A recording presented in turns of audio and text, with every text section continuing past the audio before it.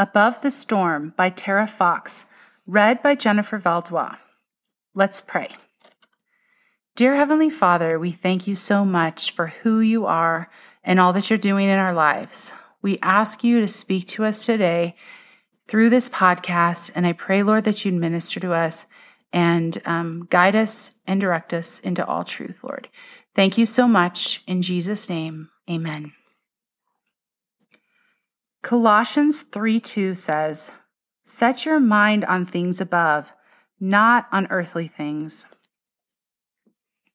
One day, while my children were bickering, God told me, "Be above the storm." I was getting too emotionally involved in their arguments, so I was unable to remain calm and rational. He showed me a storm raging in the clouds above the earth. My view was like an astronaut seeing the storm from way above. Even though we are near the storm in which our children are involved, it doesn't mean we have to become part of the storm emotionally. Sometimes we need a reminder to step back and detach our feelings from what is going on so we are able to respond to them appropriately instead of reacting based on feelings. This has been one of the most difficult things for me as a parent, but God continues to give me wisdom each day on how to deal with situations as they arise. I wish I could have been more like the Jesus effect when I say, "Quiet, be still," and my children would stop like the storm on the sea. Even though it doesn't quite happen that way in our houses, we can look to Jesus for ways to handle each storm that comes our way. Here are some lessons we learn from reading about Jesus calming the storm in Mark chapter 4. Even Jesus needed a break from his work and ministry. Mark 4:36 tells us that he left the crowd behind. Make sure you get time away from people to rest and refuel with God. It is essential to keeping your peace in the storms that your family will encounter. If you are faithful to consistently meet with Jesus, he will calm your heart and renew your mission. Jesus was not surprised when the storm arose. In fact, he knew it was coming because he is all-knowing. We may not be all-knowing, but we can anticipate the problems will arise. When we plan for time in our days to train and discipline, we will expect the interruptions and not get as frustrated or angry when they happen. Jesus slept peacefully while the storm was raging. We can also rest peacefully at night, knowing that God will take care of our children. He has it all under control. Sometimes sleeplessness does happen, but remember that God made you to sleep. Jesus wanted the disciples to have faith even when the circumstances looked bleak. It is important to him that we respond in faith instead of fearing what may happen to our children or family.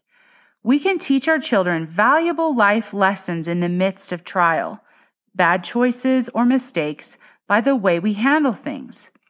Each storm is a learning opportunity for all. No matter what issues our children are facing, we must put our faith in Jesus and not in what we currently see or feel. Jesus responded in authority. He knew he had greater power than any storm. We too can respond in our authority in Jesus Christ through prayer, fasting, and faith, speaking over the storm as Jesus did. There is something about our spoken word that allows God to work, Satan to be put in his place, and ourselves to get in line with what God is already doing. Jesus went right back to ministering to others when he arrived on the shore. In fact, that was his plan before he even arrived. Even though we need rest, God has given us the ability to continue to love and train our children day after day. Heaven is my throne, and the earth is my footstool. Isaiah 66:1. Let's dwell with him above the storm. Go deeper.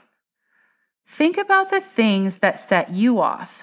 Make a plan for how you will respond when these things occur. Oftentimes, I need to walk away and spend a few minutes in prayer until I can calm down. What's next? What are the causes of the current storms in your children's lives? Are you emotionally involved in the storms, or are you able to be above? Pray and ask God to help you emotionally separate from the discord so that you are able to be like a refreshing summer rain in your children's lives. Let's pray. Dear Heavenly Father, I thank you so much for this word of encouragement. Thank you for the example of Jesus in Mark chapter 4, who calmed the storms. And so, Lord, we look to you to calm the storms in our lives. And we pray that you will help us each day to take a step back and not get involved in the storms that rage all around us. Lord, we pray that we can separate ourselves emotionally, specifically from the children, the arguments and the fights that we have in our homes, and also any other kinds of storms that might be raging in the lives of those who are listening. Lord, we give you these things and we thank you that you calm the storms. And we just pray that you would go with us today and help us to remember this message to be above the storm. We love you so much, and we pray that we would follow you in all that we do. In Jesus' name, amen.